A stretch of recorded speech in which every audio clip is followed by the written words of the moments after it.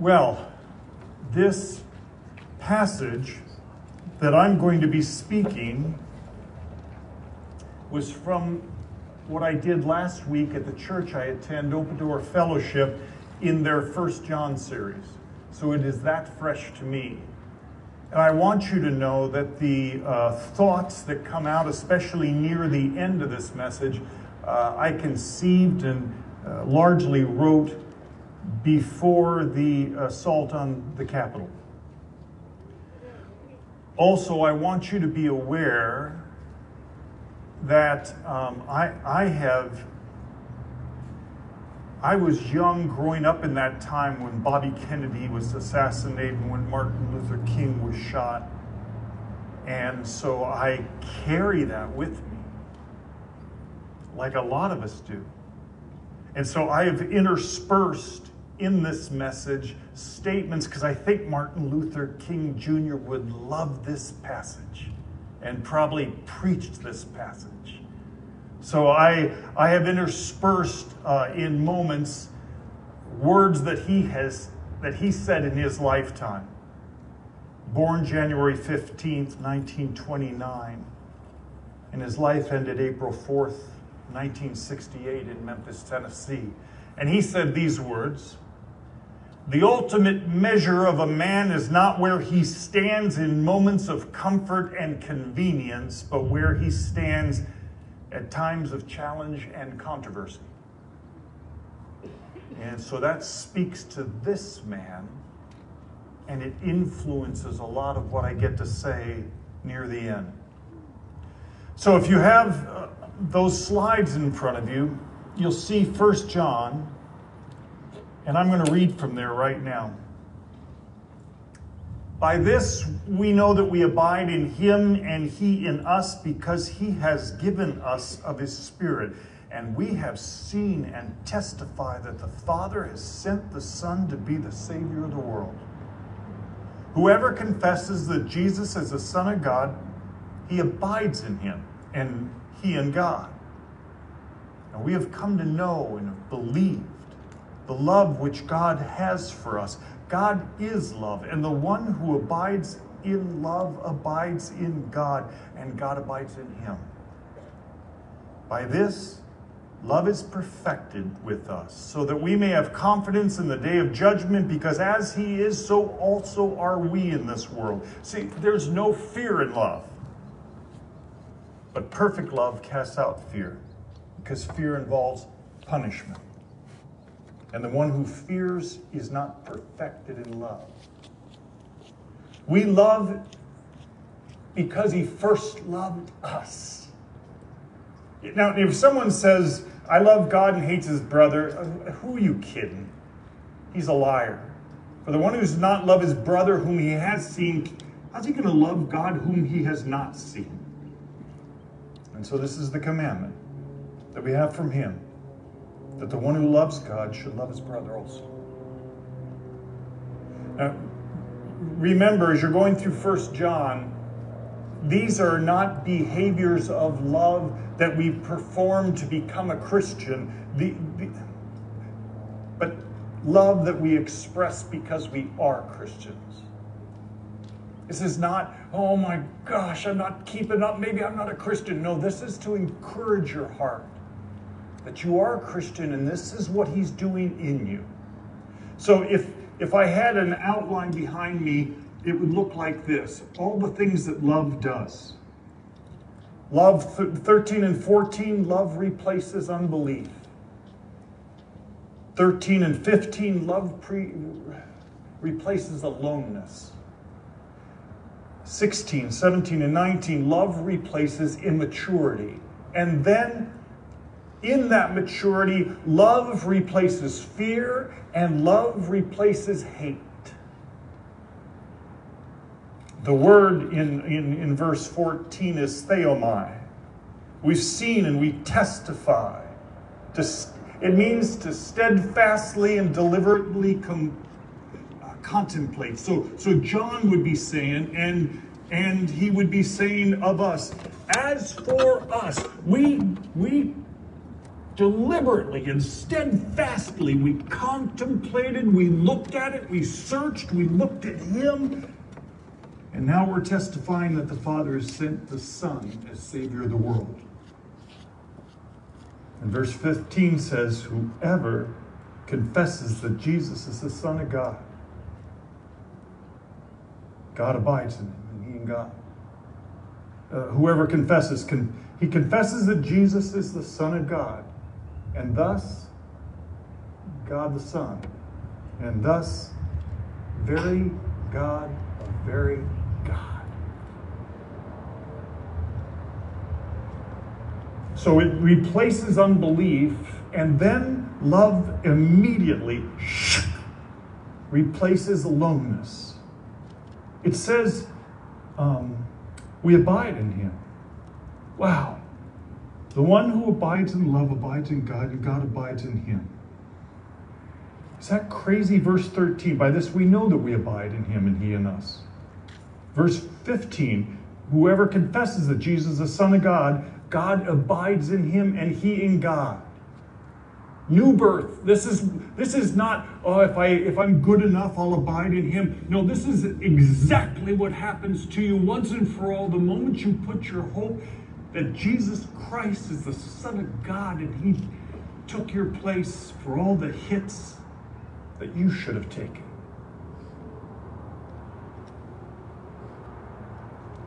And so it's the word meno, means to dwell.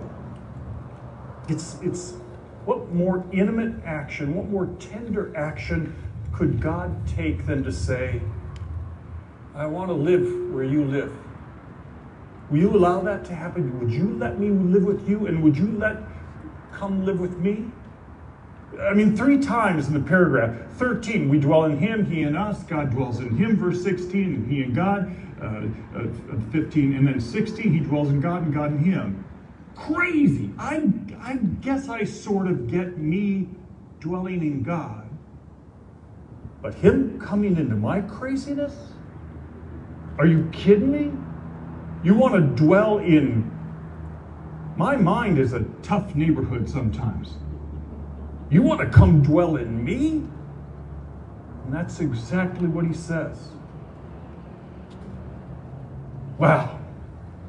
I have this, I think 35 years ago, I first performed this little bit, and it's never fit anywhere in Scripture, and in this passage it actually fits.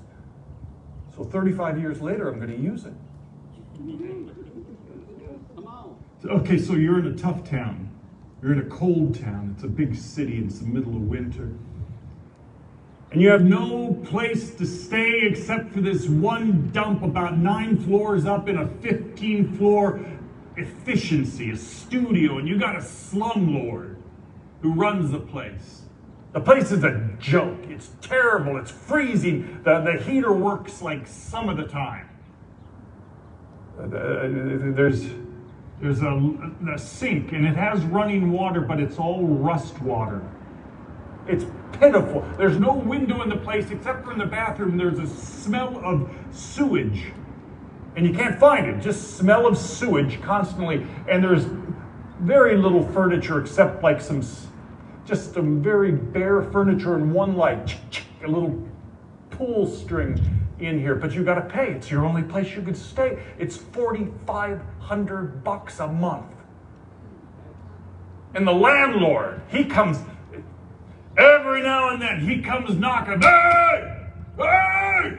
It's me! And he knocks, but then he doesn't wait for you to answer. He just jams the door open. And he's huge. He's huge. He looks like Beowulf. I mean, he's got this long, stringy hair, and he's wearing a mustard-colored jumpsuit. And he chews tobacco, and it's all over his chin, and he's spitting it constantly. He spits it on the floor and says, I'm going to charge you for that. I mean, he's mean. I got papers. I'm telling you what, you got to pay. You got to pay. It's time to pay. Yes, I asked you 2 weeks ago, but I'm asking you again. I'm not asking you. I'm telling you. And I don't know what to do. Because because it's the only place in town. So I pay, and I get further and further behind, and now I'm taking out loans just to pay the loans that help keep me behind. And I lived that way for a long time. Then one day, there's no knock at the door, but I just sense I had to go answer the door, and I do. And I open it, and I look out in the hall. The hall's usually always dark because there's no light. It saves him money. But the hall light, there's hall light all over. It is brightly lit, and this person in front of me says, "May I come in?" Yeah. And he comes in, and the first thing he says is, "I am so sorry. This place this is terrible.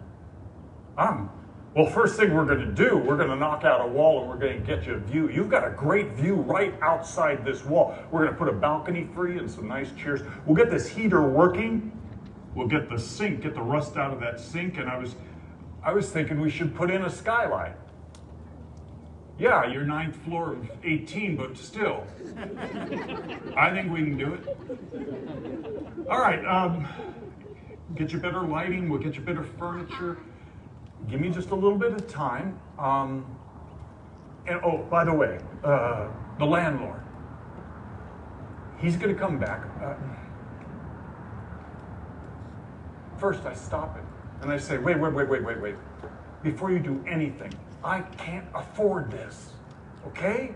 I paid $4,500. He says, I didn't mention that, did I? It's free. You could stay here for free. In fact, I'd like to live with you here if you wouldn't mind. Yeah, I'd love if you wouldn't mind. I'm gonna add an extra bedroom in here, and I'll live here with you. Oh, by the way, he's gonna come back. The guy is gonna come back because he's who he is. And it doesn't belong to him anymore, but he's gonna come back and yell like he's got some right. He's gonna try and get some more money out of you. And so all you do when he comes, don't try to do anything else. Just tell him, I think you need to take it up with the new landlord. And of course he knows he does. Well, I got to tell you guys, everything changes. I mean, it is incredible what's going on now. They've knocked out the wall. There's work going on. A skylight. I don't know how he does it, but there's a skylight in my place now. And new, whatever that stuff was before now, I've got beautiful wood floors and wonderful furniture and clean water. He does a double osmosis thing that just surprises me. It is stunning. And then one day, hey, it's me! Boom! He slams down the door, spits and says, I'm going to charge you for... What is this? What are you doing? You can't do this. You can't make these... We got an HOA here. I'm going to charge you for this. Oh, am I gonna charge you for this? And my first thought is, I should just ignore him and he'll go away. But he's got these papers and he's constantly doing this. And then I think, you know what? I got the new landlord on my side. I'm gonna fight him. That's what I'm gonna do. But that's stupid because he's big and he's strong and he'll knock you down and he'll get that tobacco juice all over your shirt. And then I remember what he said, what the new landlord said. He said, don't try to fight him, don't ignore him. Just tell him this. I think you're gonna have to take it up with him. And he'll yell. He yells, he screams, he said, no, but I got papers, I got papers.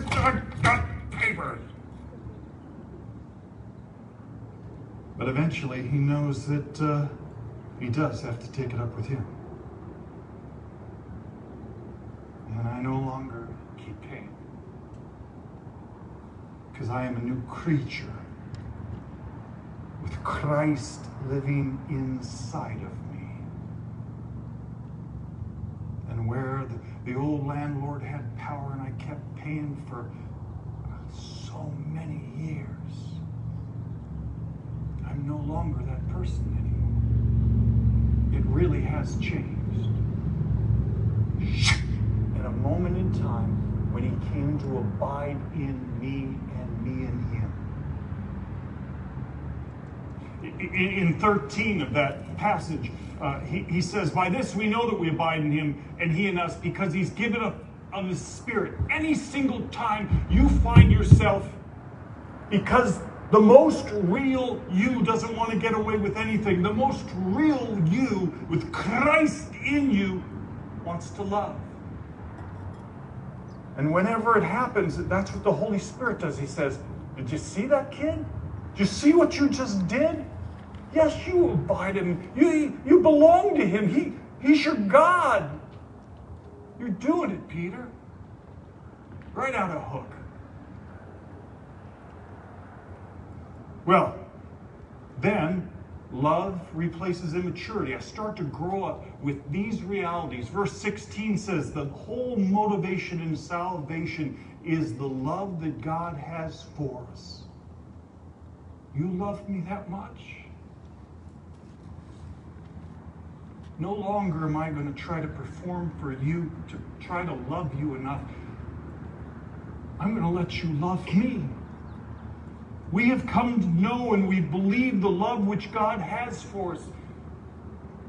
You say that that's what you want most of all, then I let you love me. And he says, no. It's that word gnosko. You know that word. Oida says, I know, as in I empirically understand. Gnosko says, I've come to experience it. I've experienced this love of God. And what those two do, they merge in to grow me up. Just those two. Me allowing him to love me, and me starting to experience who he is, so that I don't want to try to get away with anything. And so that I trust him with me. He says, you grow up. That's what this verse says. Verse 17 says, by this, love is perfected with us. Now, perfected doesn't mean without flaw. This word perfected means to become whole, or to mature. Wow. The mature, then, what's this? What happens? The mature, who have trusted who they are, they lose their fear and they lose their need for hatred. Because most of the basis for my hatred is fear. I love how he orders it that way.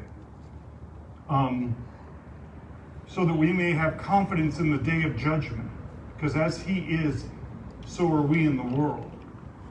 There's no fear in love, but perfect love casts out fear, because fear involves punishment. And the one who fears is not perfected in love. I think most of us, I know I did as a kid, I was told that there's this, when you get right before the pearly gates, there's a movie about your life and all the things you've done wrong. Oh, you want in, do you? Roll tape. Okay, let's take a look here. Do you remember this? Of course you don't, but I do. I remember this. Oh, this one. Remember you were trying to keep it from me? Well, I'm going to have to tell you I saw it. And yes, Doc, I am going to need that at some point. I'm not sure how I will get down there. Thank you. Thank you. Thanks so much. And so I always lived with that sense that I'm going to get caught. And that's what he's talking about, that fear that senses judgment. And now he says, no, that's not who you are. As you are in this world, so am I. And as I believe it, I realize the only movie that's going to be shown in heaven is the one involving what Jesus has done for us. Amen? And at takes away my fear. And now that fear, if you watch right now, the craziness, when you watch craziness of hatred happening, you look one step back and it's immature fear. And so, love replaces fear. That phobos is the actual word where we get our phobia from.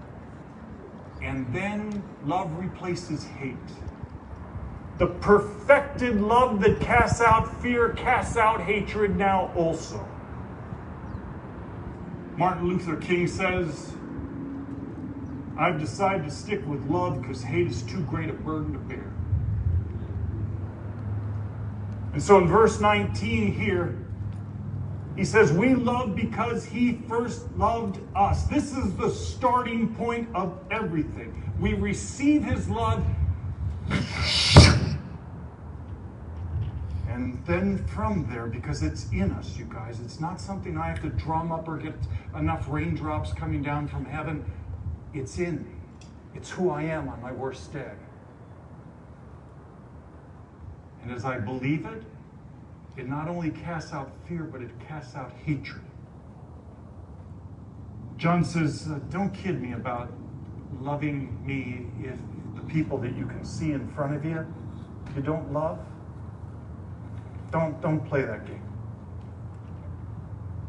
Okay, so what does it look like? This love.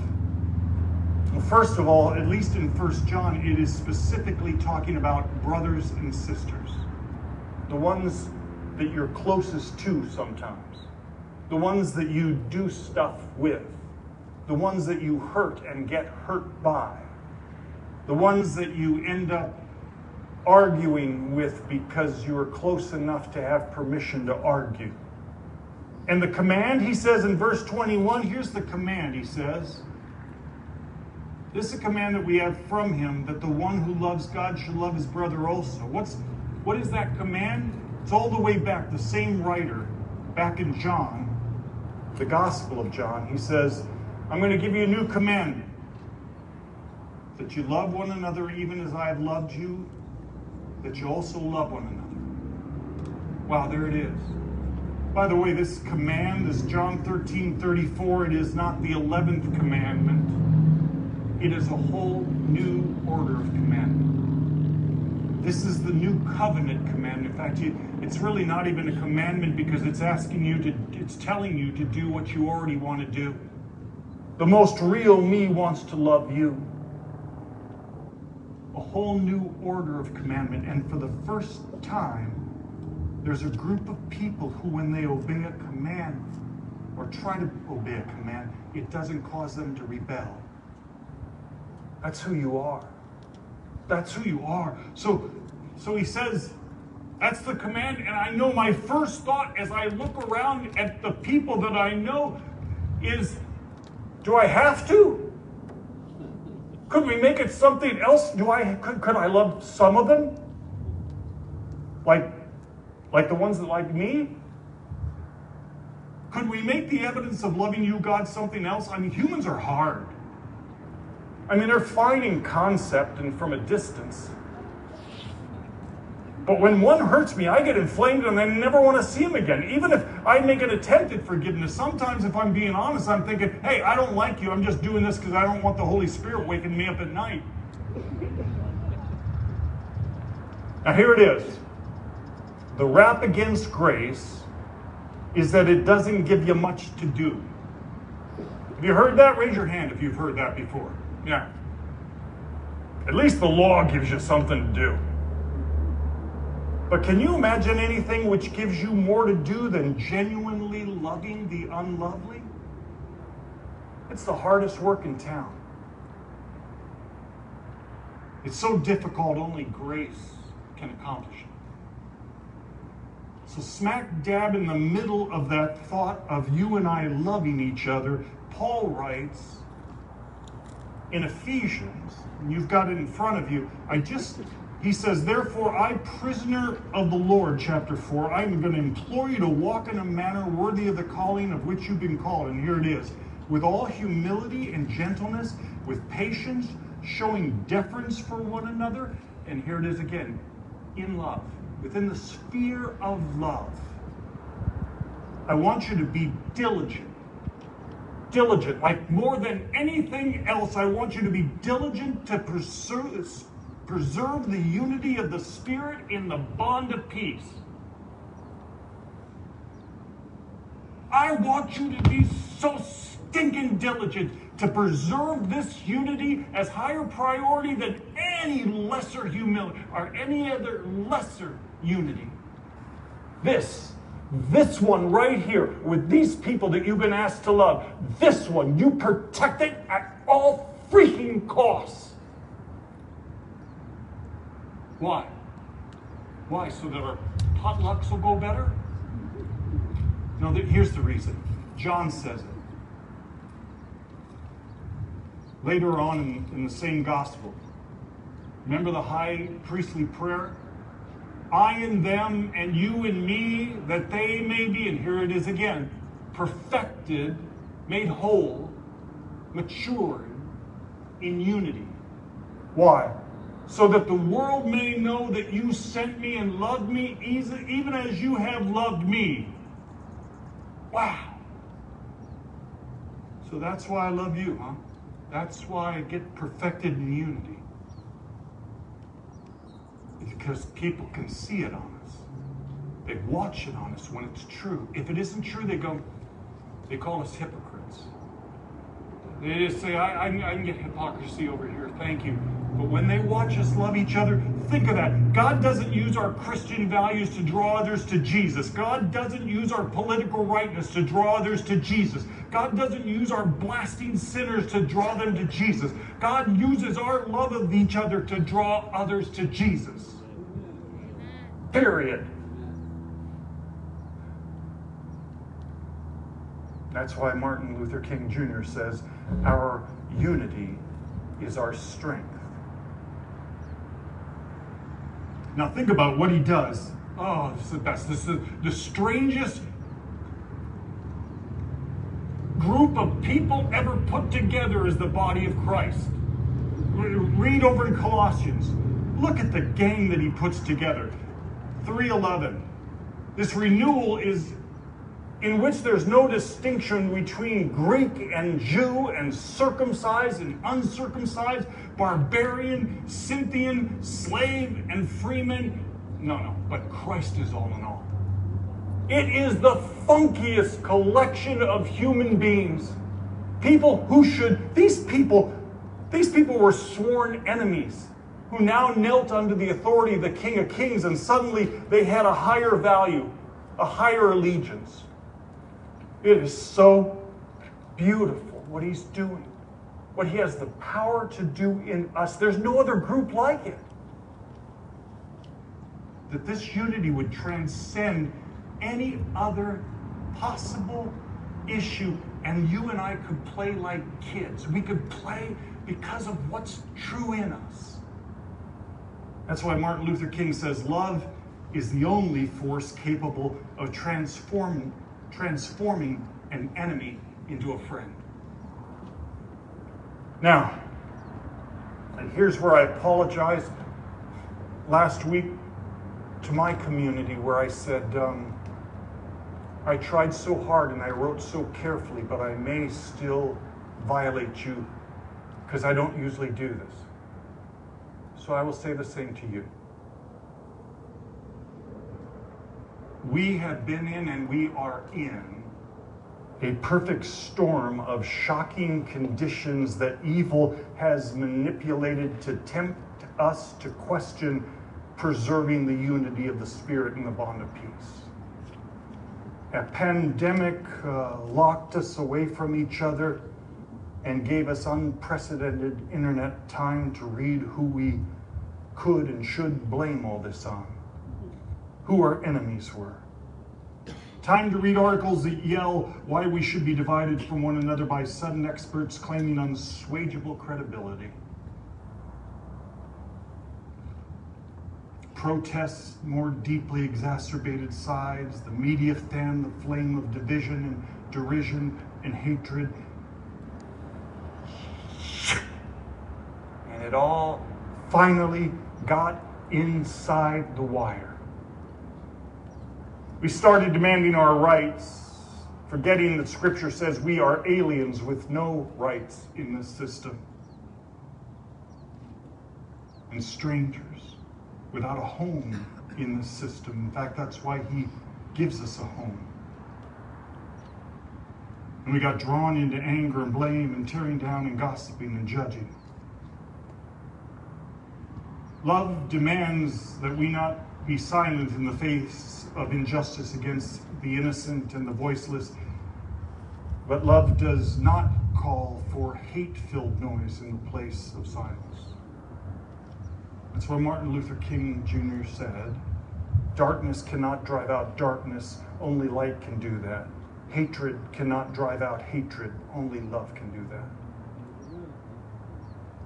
Love does not demand that we enjoy everyone the same. Love does not demand that we can't disagree. Love does not demand that we can't declare loudly conspiracy theories. Love does not demand that we don't have strong takes. Love does not demand that we have to stay in the same place if it doesn't fit us anymore. But Christian love, this thing that you signed up for, you guys, it goes so deep. If I speak with the tongues of men and angels and I don't have love, I'm just noise. Amplified noise.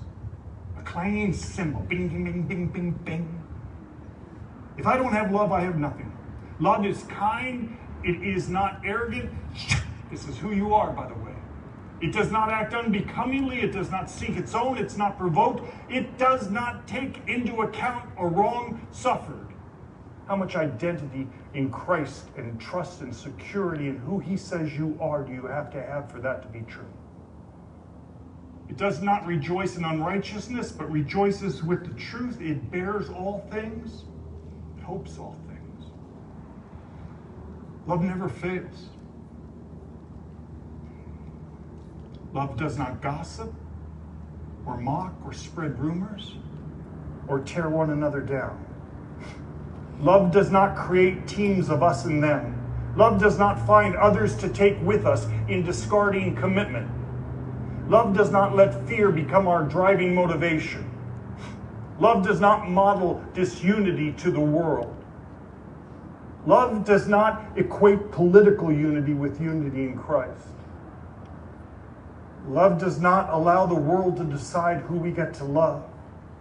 Love does not elevate any country over God's love for the world.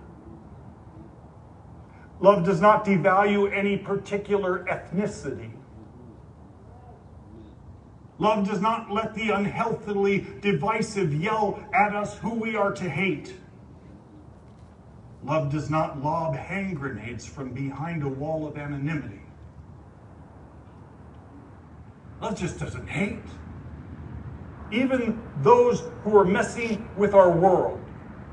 Love does not hate. See, you gave all that up the moment you put your hope in Jesus. You got a lot, but you lost some things. Here's what love does, though. Love keeps coming back. Even after friendships seem to be ruined. Love discovers the ability to own when I've done wrong. Love finds the ability to apologize, ask forgiveness, make amends. Love finds the ability to forgive those who have harmed your reputation. Love submits under the way Jesus sees life. Love stands with believers who believe politically incredibly different from us. And love plays no favorites. It loves whoever God brings in the door.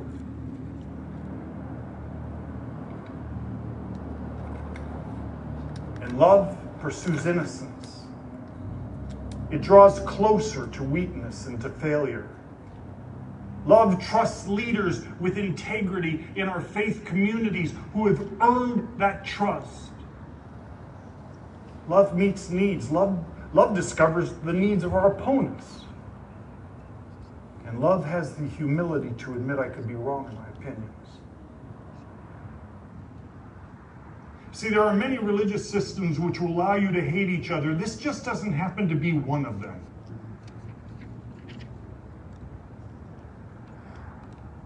See, there is an art to winning the heart through the new nature.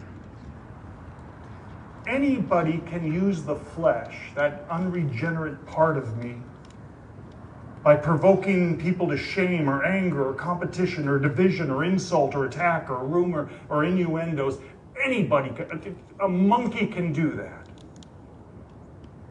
But to woo the heart, to call out my new nature and find, how do I speak to you that speaks to Christ in you so that I can win your heart? That's with my children. That's with my friends.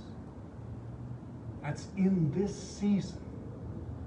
That's the art form that you and I get to learn together. And it changes the world. So if we discover we've not been diligent to preserve the unity of the Spirit in the bond of peace, let's say we discover that. Let's say the spell breaks and the blinders are taken off of my eyes. What would I do? I guess I would go to God and say, thank you. And then I would own it. I would ask for forgiveness for whoever I wronged that I know of. I would make amends. I would try to undo what it is that I have tarnished in that other person. And maybe I would, at all costs and all risk, I would return to authentic recommitments of love. Now, the pandemic has robbed us from being together. This is so beautiful what you guys are doing. You say, no, we're not going to play that. We are going to see each other face to face. We'll find whatever we've got to do to be together. See, there has to be a context for our love to grow and to return. So now, slowly, guys, that's our marching orders. We get to find each other again. We get to be diligent about preserving the spirit of the unity of the Spirit in the bond of peace, so that the world will watch and say, I'm not even seeing you with your friends. I just see something that is believable.